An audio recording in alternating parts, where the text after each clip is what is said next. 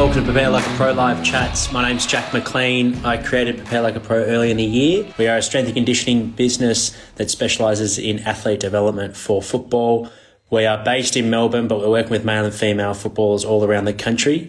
And if you're interested in working with us, head over to our website, preparelikeapro.com, where you can check out our training packages, online training programs, as well as face-to-face options. Super excited to catch up with Kane Johns. Kane is also part of the Prepare Like a Pro coaching team. Here he is. He's jumped on. I'm just going to send the invite while I go through his intro.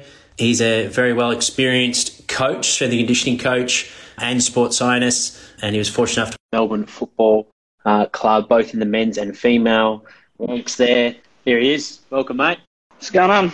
Nice, mate. Yourself? Just cruising. Cruising. Got the fan. It's summer tomorrow. We've finally got some heat picking up, which is nice. Yep, this study that I'm in has got a couple of computers, so it gets warm very quickly in here. Yeah, fair enough. I'll keep carrying on with your intro, mate, and then we'll get into the questions. Yeah, so Kane's worked with both the AFL men's and AFLW. In fact, he was the head of performance since the AFLW commenced, and sports science in the Melbourne team. Prior to working for Melbourne, came as a swimmer, so we're swimming at the national level for 15 years, competing in swimming. Loves hard work and loves challenging his athletes, not just physically, but mentally as well, to get the most out of them. And he's completed his Bachelor of Exercise Science and Sports Science, as well as being an accredited coach. So thanks for jumping on, mate. Super excited to have a chat. Take us through the beginning. When did you realise or when did you feel like you sort of started the passion to be a fitness coach, strength and conditioning coach in this space?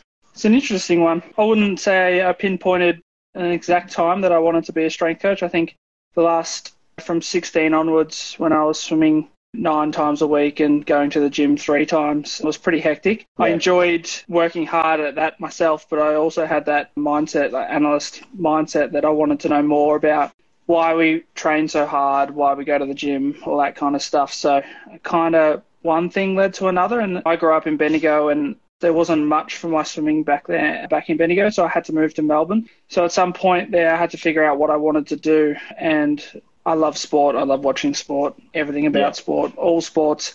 So I thought, why not see what it's like to study a Bachelor of Exercise Science and see where it would take me. Yep. Firstly, I studied it more so for my own knowledge around, as I was pursuing, like, could I know a little bit more about the way we train or why we train, and then apply it to my own self and my own training, and then see if I could find that extra couple of percent. And then one thing led to another, basically, and I started to enjoy it and wanted to work at the elite level and was willing to do anything that it took to get there. Yeah, awesome, mate. You mentioned the analyst side. Were you exposed to a sports scientist when you were a swimmer? Is that something that is in swimming, No, sports science? Yes and no, in parts. But if anyone knows the swimming or the individual sport in Australia you got to be within the top 1% to 3% in Australia to have access to a sports scientist at that. And still to this day, there's no clubs or anywhere that, unless you're like affiliated with the VIS and you've met their qualifications, athletes don't have access to those people. So I did in some circumstances. Some of the swimmers in my squad were part of the VIS, so they would pop in and they'd usually look at the whole training squad as well, not just those athletes. But that was another thing that kind of interests me as well. Is like, we've got all these people that should have access to these type of people but can't because of the top. And the government, I suppose, fund these programs, and they can't just fund millions and millions. They already do, and even more, just to potentially help an extra 1% or 2% that probably most likely won't go on to win an Olympic medal. So so I was a little bit, but then that's probably where I thought, I want to know more so I can help myself. Yeah, and then one thing led to the next, you started getting to the coaching side. Correct. Yeah. Correct. How old were you when you did your degree? I didn't start till maybe 19 or 20. So from school through until I started, I think swimming was a big focus. So I just did, some diploma in sport and rec and little bits and pieces because, I was just focused on swimming. And then I think when I was 19, I really discovered that that's what I wanted to study, and that's what I was passionate about. And so, started the following year, I guess, straight away. Yeah. And what was your first job in strength and conditioning, sports science, exercise science? It's a funny one. It was my intern at Melbourne Football Club. It was? Yeah, fantastic. So I was lazy. To get, I was fairly lazy in doing my placement hours. And then we got to the third year. I'm sure a lot of graduates would be like, shit, where am I going to do my hours? And then I ticked them all off in the third year working with the International Cricket Council. The ACU, where I studied, had a partnership with the International Cricket Council, just looking at some bowling analysis, GPS data, that kind of stuff. So that's the stuff that interests me and still does. So I ticked off my hours all there, and then I finished my degree. And I think, the ACU was trying to get me in to go into the master's program. And one of the big things I had was, okay, if I do this master's, do I have a job at the end of it? And if not, what do I need to do? And it was just luckily that I was speaking to staff at ACU where they said that Melbourne Footy Club has an internship.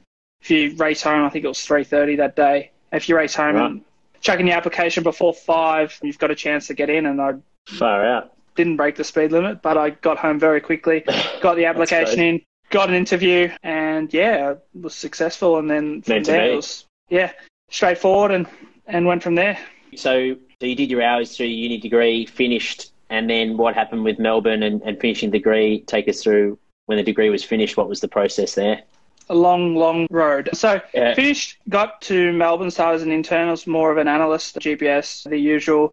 GPS in and out, collect the bibs, take RPEs, help out in the gym. And that went through the whole year. And at the end of the year, they said, thanks for your help. You're free to go on to do what you want. And I just had a chat to them. I said, well, unless I was a pain or a pest or I don't have anything else to go to because there isn't any jobs at that time.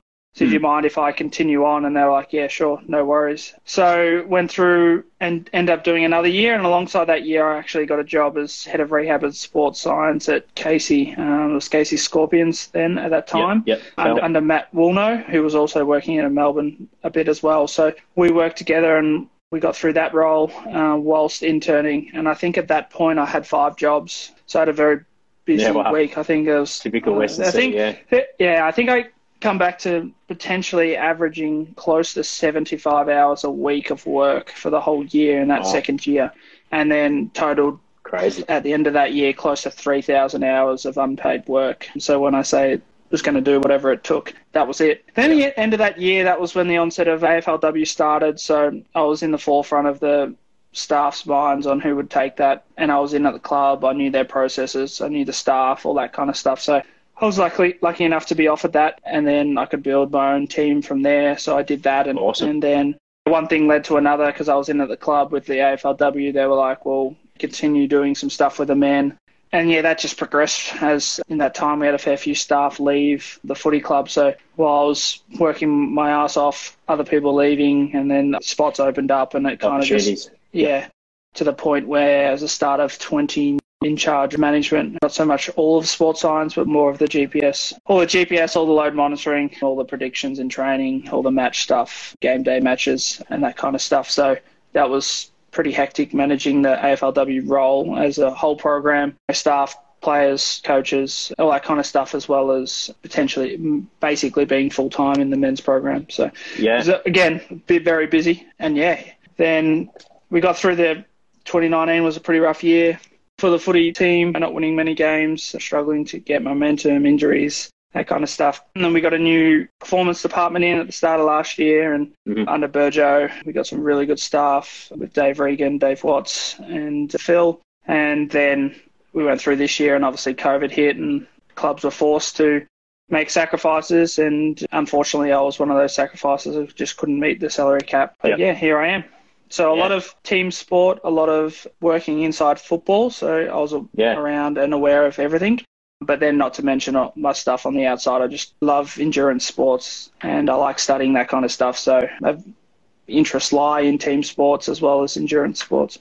Yeah, fantastic. And you've seen plenty of successful athletes as well as trained with them yourself. Is there a common trait, either mentally or physically, that you've picked up on that you would like to, or that you spend time when working with a developing athlete? Is there? I think it's a focus. It's more mental. And it's the do whatever it takes. You can use my getting into the role that I was in, doing the 3,000 hours. We had from when I started to now. I had 8 or 9 interns that started after me and left before me because. They kind of got sick of it, lacked motivation, and it's the same thing that happens with athletes. Like they have a good 4 week, 6 week period of training, and they do everything right, and then they take a back step or not do everything to 100%, and they might do it to 95, 90, and that for another 6 weeks, and it goes on and goes on, and then they, at the end of their time, they look back and was like, I didn't make it because I'm not sure why, and don't understand that the people that they were competing at were doing everything that they possibly could, and that's just not in the gym or out on the track. It's the recovery, it's the sleep, it's hydration, it's looking after your body, it's making the sacrifices in the social life, because if you want to be an elite athlete and you want to be on the TV kicking the winning goals or doing some other sport, there's going to be huge sacrifices in your social life, and a lot of people, I suppose, don't understand that. So I think it's mental, doing it whatever it takes, and if someone says for you to do something, you go and do it, and then you ask a million questions around why you do it, so then you understand. It's not just like I tell you to get in the ice bath for 10 minutes and you go, yep, and then have no idea why you're doing it, because after 2 or 3 times when it's cold and it's raining outside and you don't want to get in that ice bath, and you don't understand why you need to be in there, you won't get in. So, yeah. Yeah. And I imagine at the start, if you're in the commencement of the AFLW, there would have been a lot of development and education, bringing everyone up to speed and building your team, and as well as with the athletes and everything. So what was your strategy around that? How did you go about it? I think it was really good because it was a blank canvas. So the athletes, the females coming into the program, had no idea what to expect, how hard it was going to be, the commitment. So anything we told them, they took on board. So they were very, very coachable, which is one of the things I like about the female athletes is they take everything on board. They ask questions. They want to know why. And most of them don't complain. But if you were to say walking into a men's program, for example, that players have been there for 5-7 years, and you were to go, I want you to sit in the ice bath for 25 minutes, this is just a hypothetical, as opposed to 5. And even though you explain why they should do that, they're probably not going to do it because they're like, well, I get in for 5 minutes and that's worked for me. So this is that blank canvas where I could explain or program how we felt was the best for the girls, and they were going to do it. So that was really good. Yeah, fantastic. And where were most of the athletes coming from? Were most of them footballers? Were some of them athletes from other sports? If so, what were the challenges with that from a physical point of view? Lots of challenges. Yeah, most of them were footballers. I've had some form of footy background. There was a couple that come from a dual sport or a different sport. But again, when you say they're coming from a football background, they're coming from a program that didn't have fitness staff, that just had a couple of coaches. They did their own stuff. They didn't do any conditioning. So they didn't do any injury prevention. They didn't do any weights. So it was like, we just go out on the weekend and play footy, and we train during the week, have a kick round. So it was nowhere near even probably semi-elite, let alone elite. And these girls were coming into a program that required them to have an elite mindset in a part-time program where us and the coaches would throw absolutely everything at them in a 3-hour time slot, where it's education, whether it was education for football, education for us, injury prevention, ACL prevention, strength, running, everything. And then they just had to absorb it, take it in, and go home the next day, recover, and come back in the next day. So I think the challenges were monitoring their load and understanding what they can and can't tolerate, as opposed to, and once we knew that, we could then better program. But because it was a blank canvas, we were able to do, I suppose, not whatever we felt, but what we thought was best. Yeah, that makes sense. And what was the week? What did it look like? Was it 3 times a week for pre-season?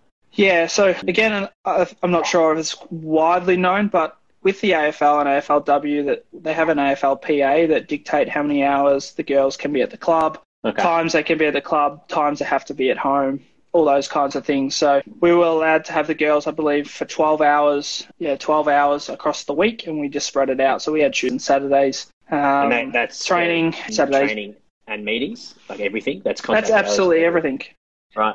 It's absolutely everything. From the minute they walk in the door to the minute they leave the door is 12 hours. So it was kind of at the start, a bit of a battle between coaches wanting more time for skills and us wanting more time for injury prevention. But that's where we had a good coaching department that understood that if they want to do an extra 500 kicks in the week, they were going to get injured. So they needed to utilise the time with us early on in the preseason, even a little bit before the preseason started, so they could build up enough strength to tolerate the load that was required for the girls in season and whatever the coaches required of them. So that was our goal. Our performance department goal was to be able to send them out on the field to have the coaches do whatever they want with them and they'd be able to cope. And then likewise out on a game, if we were in hot, humid conditions, we played some games in Darwin, Alice Springs, or a game that was incredibly intense, a game that was high speed, a game that was quite open and required girls to run of huge distances. So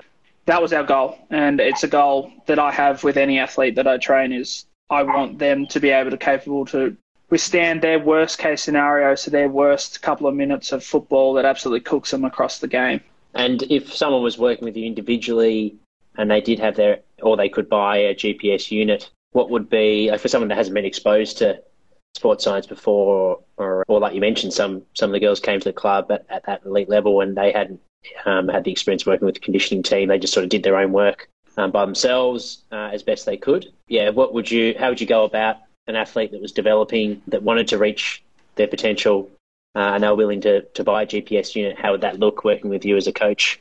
Yeah, there's a number of different ways to do it. Obviously, there's some GPS units that are quite cheap. I know there's the SPTs that I think they sell at Rebel, all the way up to the top GPS with Catapult. They're T5s, I think they're called now, and they're quite expensive. But I think depending on what you're doing and what you want to monitor, obviously, I kind of almost prefer scale it back to a watch, whether it's a Garmin watch, or I prefer Garmin watches. But obviously you're doing your running and your non-contact stuff, you can wear your watch, and then the watch needs to come off for contact related stuff. But you get a good gauge of what you're doing there during a training session and understand how far you're running and that kind of stuff. But I think unless you're getting to the elite level and we really need to nail down your load monitoring and how much you're doing in week and out on games and when you should recover, I just think it's best to you train as hard as you can always. And if you do that and the training's prescribed properly, you'll be able to cope on game day, no worries. It's just then if we start to see things like in training you're not doing enough speed and you're doing a lot in session, that's when we might pull out some stuff to track just to make sure that you're hitting enough speed in week for injury prevention. So then come game day, you're exposed to it. So it's not a new stimulus and it's not going to tear those hamstrings or give yourself a soft tissue. Yeah. Is that something that you'll see quite commonly? Like athletes that will train really hard when the footies are out, but when they're running around the off-season type running, it's... I see that too much. And the good thing about training it one-on-one privately is you've got a coach there tracking everything you would do. Yeah. But coming to the elite level with the AFLPA, like they can't have contact with performance coaches unless it's like the player goes to them. So again, it's easier at the top level to get by doing the bare minimum as opposed to training with a private coach where you're being watched and analysed all the time because that's what you're paying the coach to do. And what are your favourite, like if you had to nail it down to only 3 metrics, what would you scan your eyes over if you had to pick 3 that you had to pick for, let's say, the pre-season season? Let's say the PA said to all the sports scientists, you're only allowed 3 that you're allowed to monitor for whatever reason. What would be your 3 that you would go for?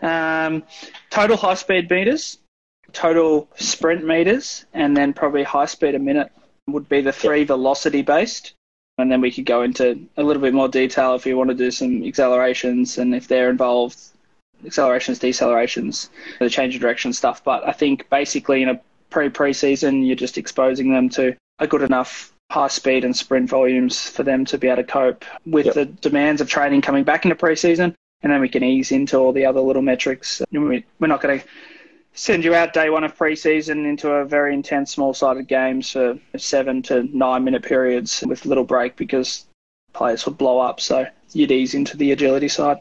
Yeah, so it is quite integrated, isn't it? For those that don't understand sports science, it's not like you're just looking after the outside running on the track. It's integrated into the skills program with the footy coaches. And to very, very detailed to the point where if a coach prescribes some sort of drill and it's down to do for 10 minutes, I could tell you exact estimate, that they're going to do in 10 minutes per player, per team, per line with their forwards, backs, mids, that kind of stuff. So we can kind of gauge and predict where the team or the athlete would be prior to the end of the session. And then if that according to our periodized plan, if that was short or too much, we'd adjust, or we'd add some extra running, or we'd plan something a little bit different. So when we get to an end of a session, we usually have maybe 3 different conditioning sets that we want to do, and just depending on the output of the football stuff is where we'd choose which was best for them to do. Yep. And is there differences with the male and female bodies for the game of football, or is it just simply the game's the same, so therefore the preparation is the same, or is there differences when you're preparing a male to a female footballer? I would say that there's not really that many differences. You're obviously preparing them to play the game. The females side of things are a little bit slower at the moment. Each year they're getting faster and faster, but the girls can actually tolerate more load. Not total, say the men are doing 35k a week, the girls aren't going to do 35k, but in terms of their bodies can actually tolerate a lot more. So if we were to do a 9 or, relatively, it's the word I was trying to get out, But then on the other hand is the girls get 6 months of the year to prepare, to play their whole from pre-season to the end of season. The boys get 10 months, 10, 11 months, and then even when they finish, they're doing something. So I would think that if the AFLW was to go full-time, which hopefully it does soon, and the girls have the ability to access a performance team, not just a single person across the whole, I suppose, year, it's going to be exciting. Because they can play football, but everything is just limited to the amount of time we have with the girls across the year. 12 hours the whole, from pre-season to season, is it? That's the... Yeah.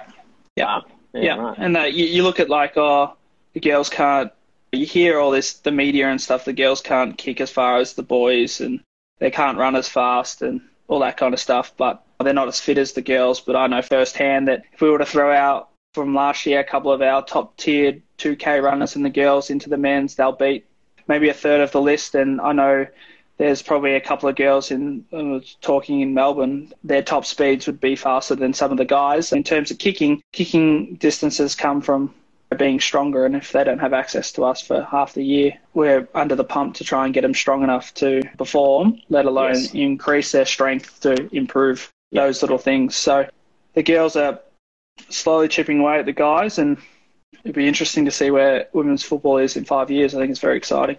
Yeah, absolutely. And on that note, what are you, so we'll start to wrap it up, well, what are you excited about for 2021, and have you got much that you're thinking of doing at this stage, or are you more focusing on December and resetting once the new year rolls around?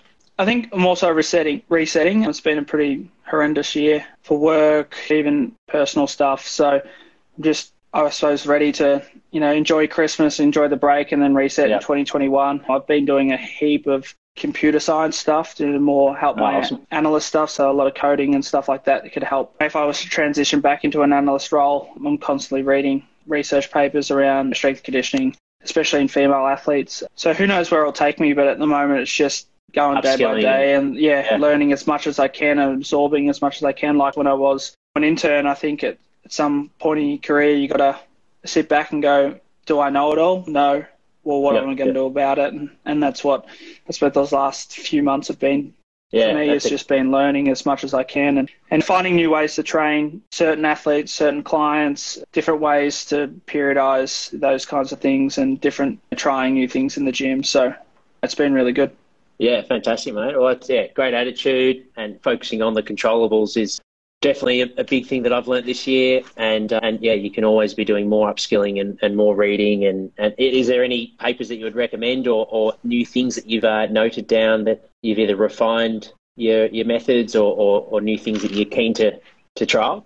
I think the thing, to be as brief as possible, is we track a lot of stuff like GPS metrics, heart rates in training, the amount of how much we're lifting per session per week. We focus on absolutely everything in training, but we don't focus enough on outside. So a lot of lately in the past couple of weeks have been researching around heart rate variabilities, resting heart rates, sleep tracking, and understanding recovery and the implications of not recovering to the standard required for even just a corporate executive who has a big week working because there's a product being released or whatever it is. And the impacts of that strain on the body, and they're not recovering because they don't feel like, I haven't run a marathon, so I don't need to sleep or recover. But actually, from the mental side of things, so you're the strain is actually higher than running a marathon. Yeah. So it's just understanding. Yeah, there's a lot to learn from that area around recovery and even changing a diet because someone recommended it. Well,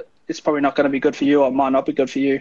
And do you feel good? Do you feel better? And if using your feelings to guide your path sometimes isn't the best answer, and provide having some sort of data to look at and go, actually, I changed my diet and last week I slept shit hours. Well, yeah. What did I change? I changed my diet. Maybe that's not working for me. Maybe I add something, change something. Maybe I try and get more sleep, or go to bed and wake up at the same time. I could go on and on. But yeah, I think that's where the training, because that's way more important than what we're doing in the gym and on the field. Yeah, I agree. Because if you can recover, you can perform, and if you can't recover, you can't perform, and you potentially will be going out to a session half drunk, basically, because of you haven't slept well, and you're not going to perform half drunk. Yeah, reaction times. Everything can. Yeah, and even injury as well. Like often when you're analysing everything, when a player breaks down and gets injured, and you're trying to look for that change, like you said, when you change diet and you review what's changed, and same thing when a player breaks down. And ultimately, the challenge as a sports science conditioning coach is it overload or is it under recovered? Yeah.